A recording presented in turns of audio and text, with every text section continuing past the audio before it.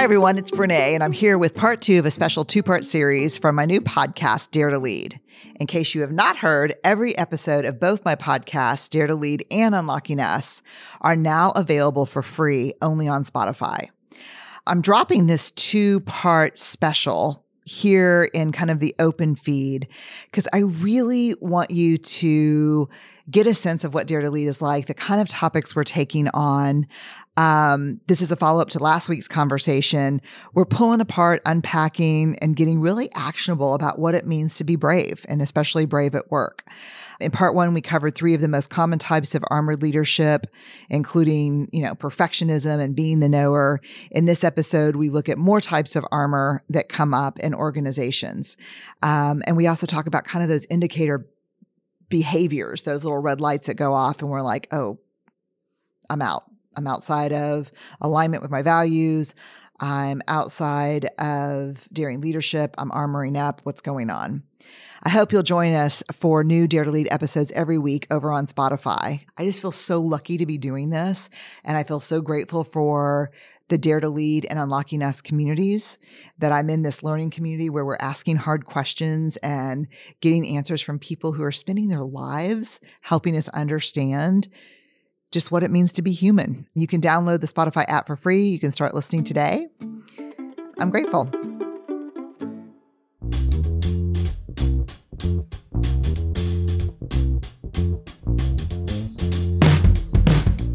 Hi, everyone. This is Dare to Lead, and I am Brené Brown.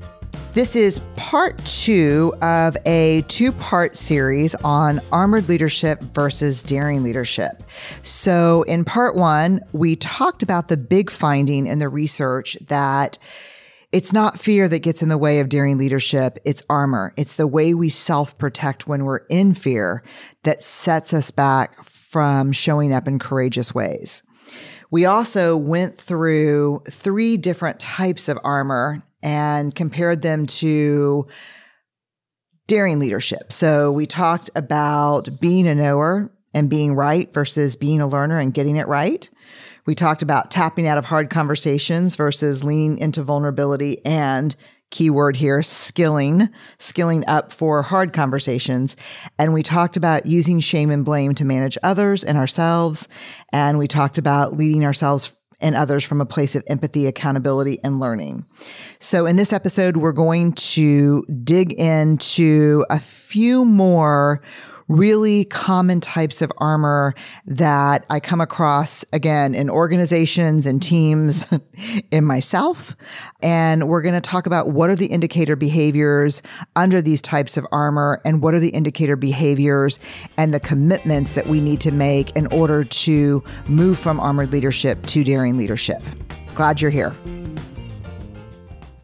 Before we jump into exploring different types of armored versus daring leadership, I want to go back to something we talked about in part 1 of this series, which is using shame and blame to manage others and to manage ourselves versus leading and managing others from a place of empathy, accountability, and learning.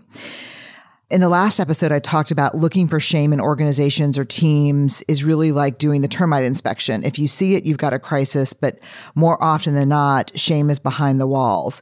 And I wanted to unpack that a little bit because what does it mean when shame is behind the walls? Like, how does it show up in ways that we're not actually seeing it as shame? We're not seeing people be berated. We're not seeing name calling. We're not seeing put downs. But what does shame behind the walls look like?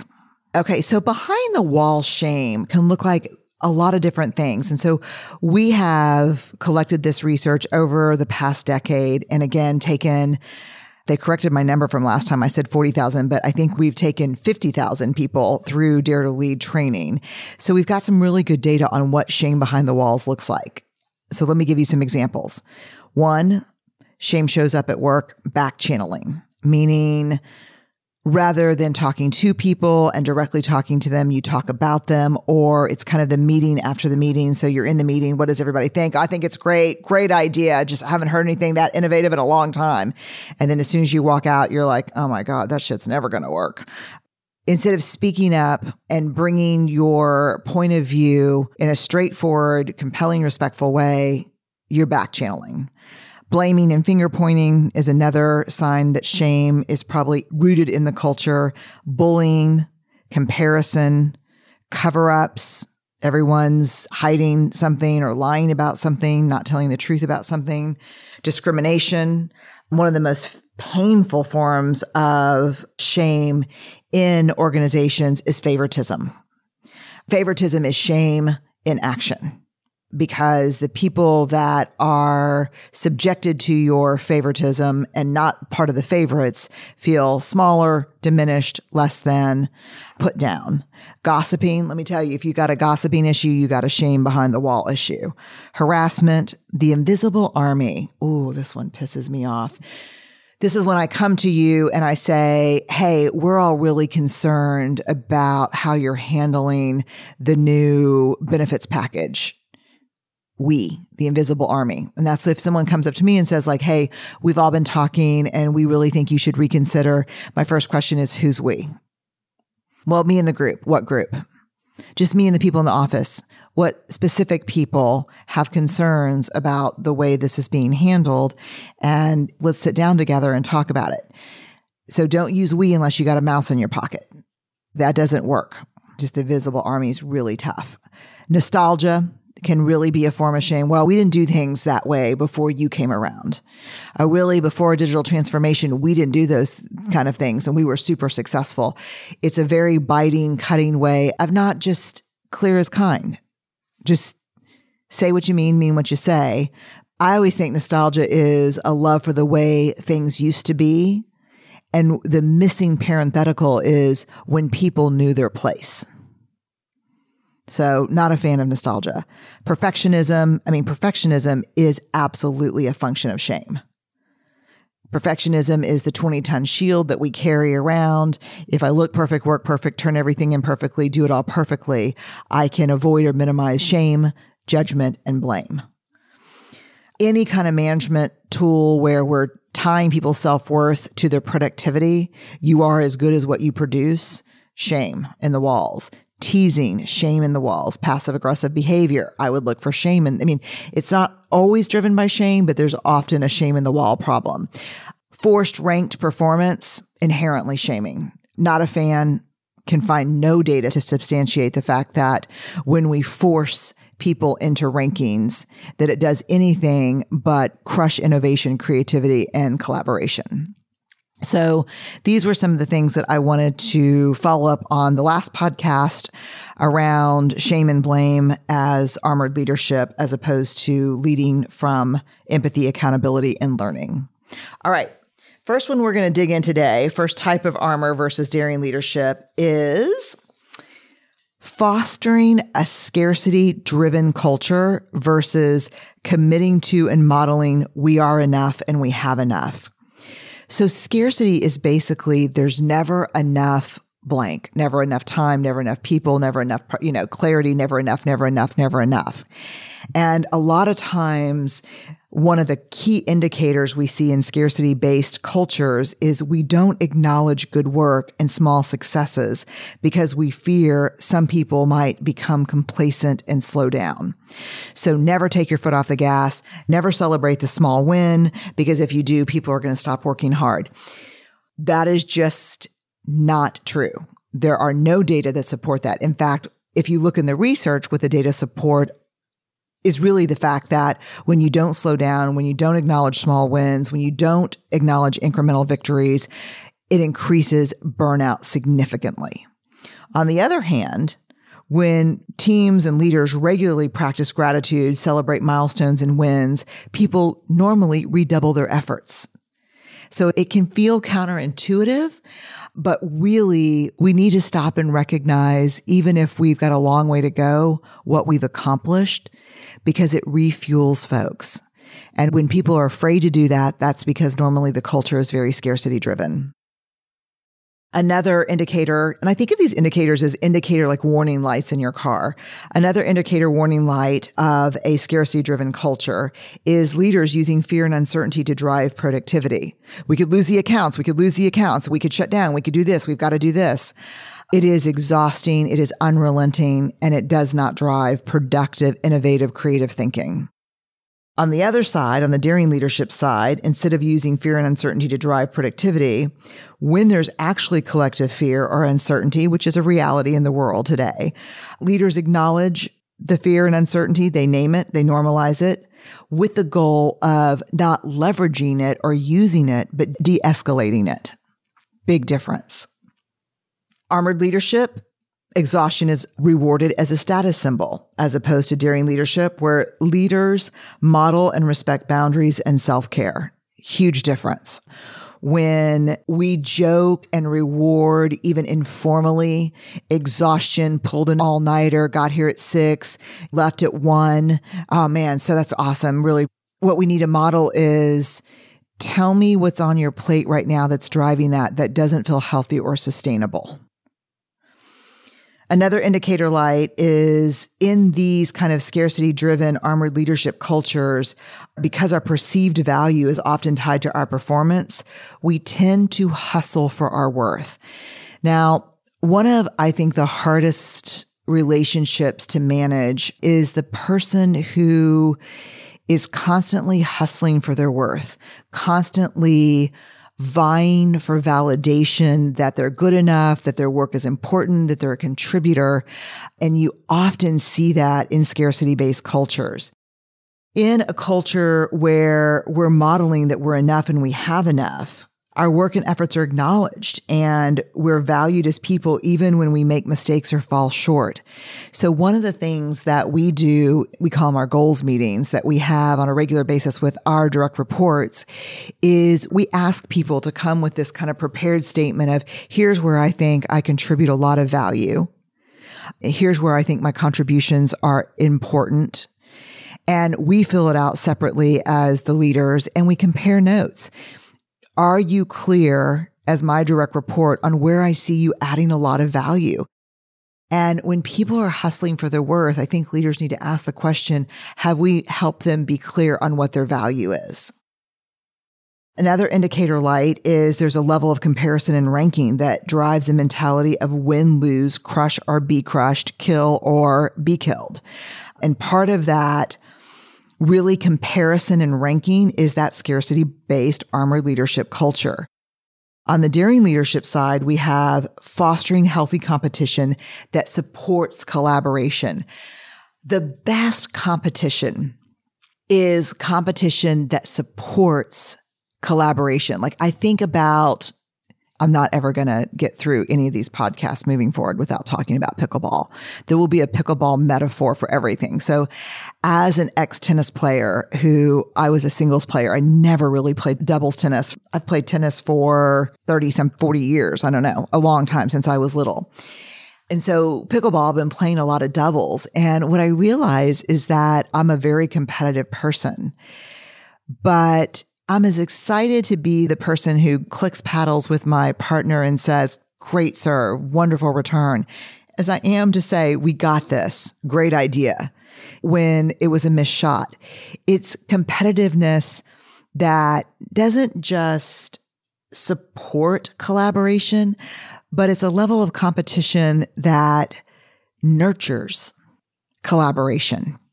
And we all know when we're in that, and when we all know when we're not. Okay.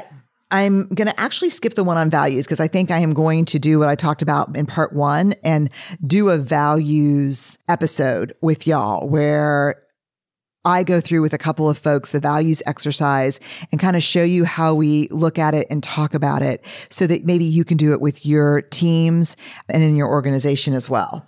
Okay. The next one I want to talk about is driving a fitting in culture, which is a form of armored leadership, versus cultivating a belonging culture, which is daring leadership. So in a fitting in culture, let me back us up for a sec and remind us that in the research that I shared, I've shared it ever since The Gift. So it was in all the early books. But if you really want to do a deep dive into true belonging, that is Braving the Wilderness. But one of the things I talk about that was so shocking to me in that research is that the opposite of true belonging is actually fitting in. Because fitting in is assessing a situation and becoming who you think you need to be. And belonging is being yourself in a situation so that you can experience real connection. And true belonging is hard because our level of true belonging can never really exceed our level of self-worth.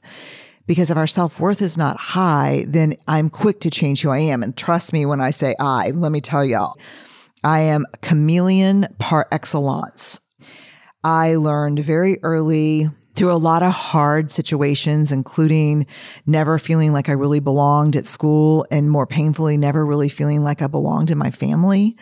I really learned a lot about how to be whoever you needed me to be until that kind of felt like it started killing me around my late 30s. And so part of my midlife unraveling was I got to stop alternating who I am. As my therapist used to say, stop alternating and start integrating. One person, one Brené, no matter who you are and in whatever context you see me, what you see is what you get. And that's been probably one of the greatest, most affirming changes in my life. Just one Brené, for better or worse. So when we talk about armored leadership versus daring leadership, we talk about driving a fitting in culture where we expect people to observe and adapt, versus a belonging culture where we expect people to bring their real selves. And if we want creativity and innovation, if we want to be able to serve diverse customers, we need people bringing themselves, different viewpoints, diversity, representation, inclusion, equity across the board at all intersections. And so common indicator for a fitting in culture is commitments to diversity, equity, inclusion are not practiced, even when they're professed. In a belonging culture, the commitments to diversity, equity, and inclusion are priority practices in strategy and decision-making. They're not off to the side, siloed as a vertical. They are a shared thing that runs across every vertical in every area. Human resources and diversity and equity is at the highest priority level, reporting directly to the CEO. There are no decisions made without that taken into consideration. In a fitting in culture, people are held to one narrow standard rather than acknowledged for their unique gifts and contributions.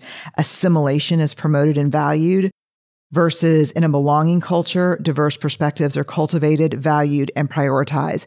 We hire for them, we reward them, we frame sharing difference in opinions and life experiences as courageous and as value added to the company. In a fitting in culture, strategies for dismantling systemic bias are reactive. So we pull efforts together when there's been an issue or a problem. Versus in a belonging culture, strategies for dismantling systemic bias are proactive. We are not reacting to something. We are always doing something to dismantle the systems that privilege some over others and push some to the margins while centering others. Last, in armored leadership, in a fitting in culture, care for and connection with others are not seen as requirements for effective leadership. In a belonging culture, care for and connection with others are seen as irreducible requirements for leading. This was a very powerful finding in the research on daring leadership, one that has fundamentally restructured and reorganized how I think of myself as a leader, up to and including sometimes saying, I am really struggling to build meaningful connection with this person. I don't know if I'm the right leader, or I need to do some real personal work or some real professional coaching work around what the barrier is to connection.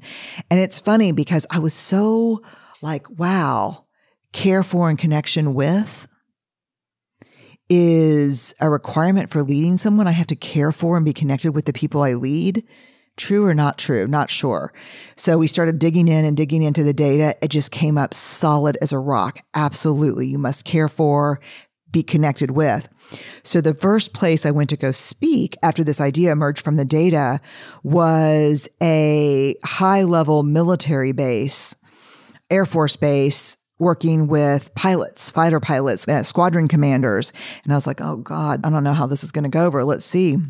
And I was talking with the general in charge, and I said, one of the things I'm going to talk about today with your squadron commanders is this idea of caring for and connection with being prerequisites for good leadership, daring leadership. And he said, absolutely, we actually take it a step further here. We say, if you feel no affection for someone, you cannot lead them. You must feel affection for the people you lead. And I thought, God, that's right. And so, look, sometimes for me, that takes personal work with my therapist, and sometimes that's coaching work to see what in that person, usually a behavior that is too close to comfort for me, is creating the divide. It's a big ask to have affection for the people we lead, but it's a big job. And if you can't cultivate it, better to move that person to a leader who can offer that, because that's what the people we're leading deserve. Last one I'm going to look at in today's session. And if these are helpful, there are several more of them, and I can do another podcast down the line. But I want to talk about, actually, I think I'm going to do two more. First one, armored leadership versus daring leadership, leading reactively versus leading proactively and strategically. So leading reactively is a form of armored leadership because we're in fear, we react, we self-protect. Leading proactively and strategically requires making good decisions based on the best data we have at the time. It's more vulnerable. It's hard. Getting out in front of things, being strategic in our thinking is more risk-taking, requires more innovation, but it is daring leadership. So an indicator of leading reactively is decision-making, problem-solving, and delegation processes are scattered, reactive, and done without context of other organizational issues. People are panicked, they're working in silos, and they're moving fast to fix something or repair something without stepping back and out of the panic and the fear to make a more holistic decision. When we lead proactively and strategically, decision-making, problem-solving, and delegation practice are thoughtful, deliberate, and integrated with ongoing organizational strategies. Huge indicator light related to this in leading reactively, action bias. Get it done now, which often leads us to solve problems that we haven't fully defined. I have really awful action bias, y'all. Like when something, especially consumer facing, happens, I'm trying to replace the pattern of my go-to response being fix this shit now to help me understand what's happening. Do we have a full, deep understanding of what's happening? So that's what I'm trying to do right now. I'm about 70% there. Funny story. We had a consumer facing issue at work. Oh, I was so upset by it. And I walked up to the group that was trying to handle it. And I said, we need to fix this shit now. And the leader of that team said, we're on it. And as I started to walk away, I only got 3 or 4 feet away before I heard her actually say, so God, y'all, what shit are we fixing exactly? And I turned back around, I walked up to the team and I said, I heard that. And she said, look, I'm sorry, but we have fixed this before and clearly we're not fixing the right thing.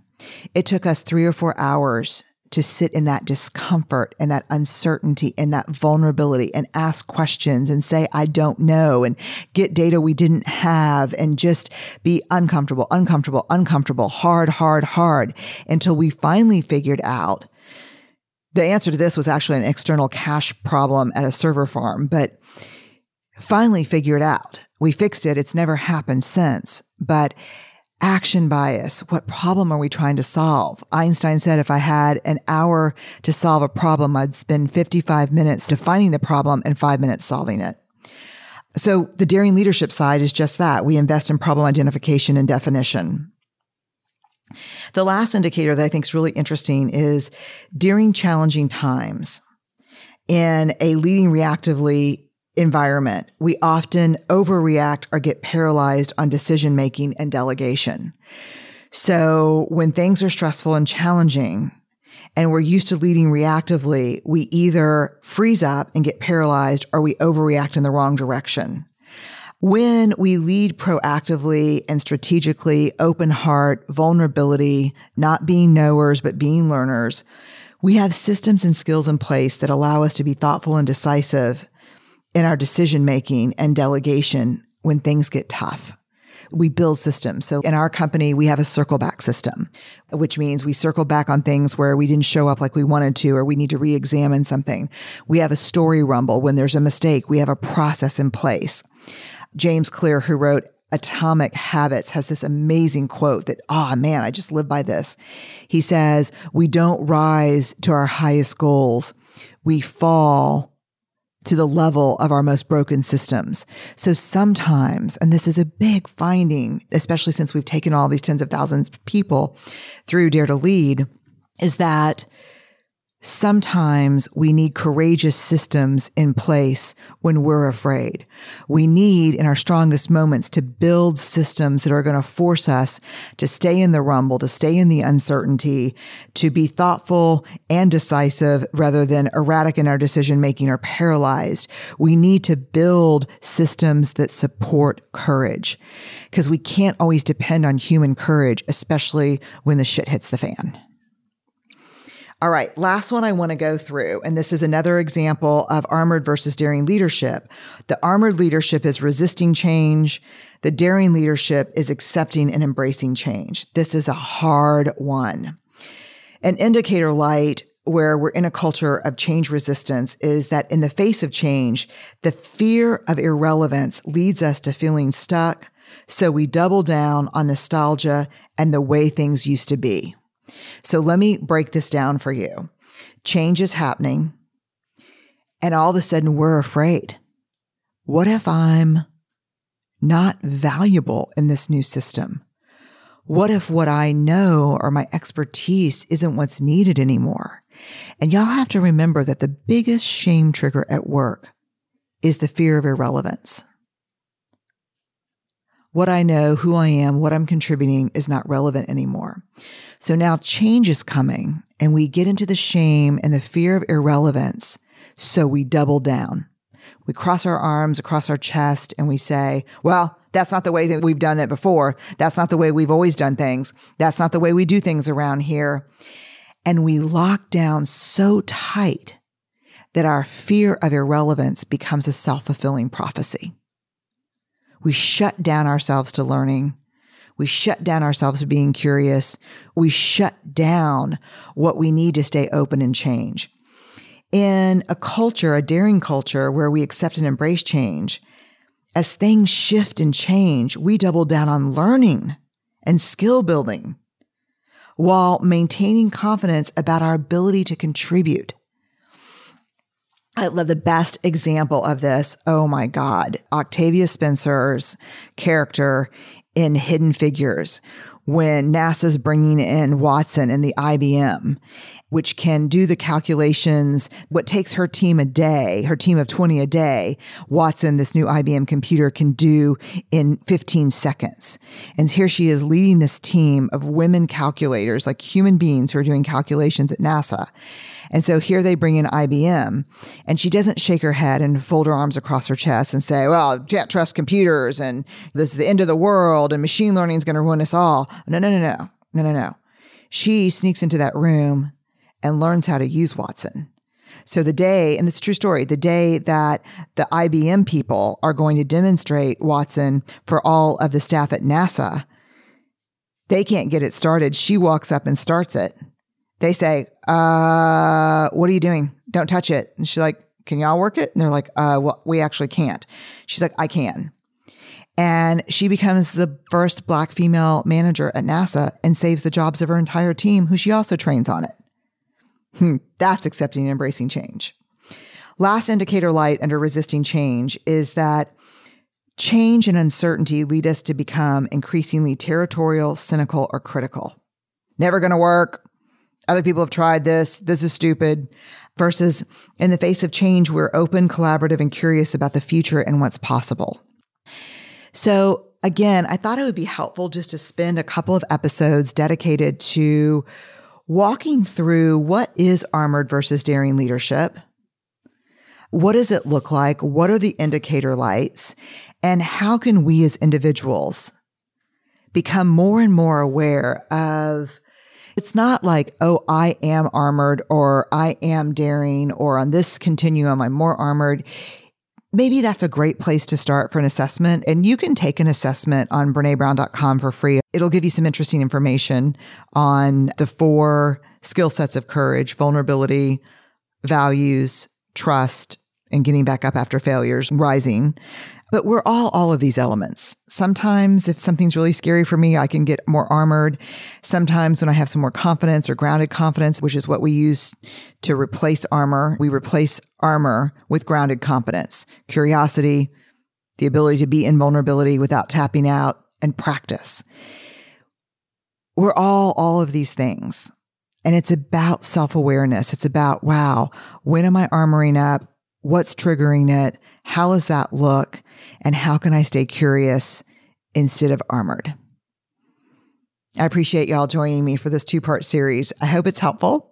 I'm interested to hear what you think, because I can do some more of these if they are actionable and instructive, because that's what I want Dare to Lead to be. And we've got great guests, but sometimes it's fun just to drill down on the research. Really grateful for this listening community. Learning is great. Learning together that's the power. Y'all stay awkward, brave, and kind. Armor off, curiosity on.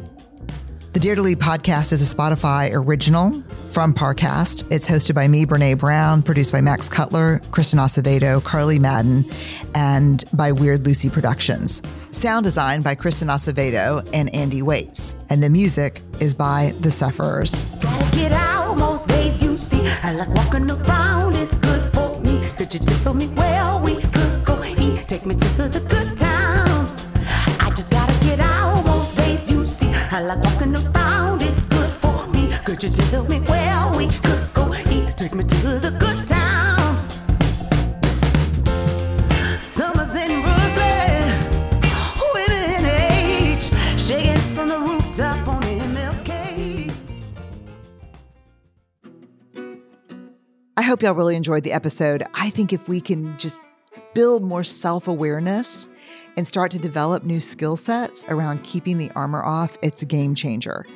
For more Dare to Lead and Unlocking Us, you can download the Spotify app for free and start listening today.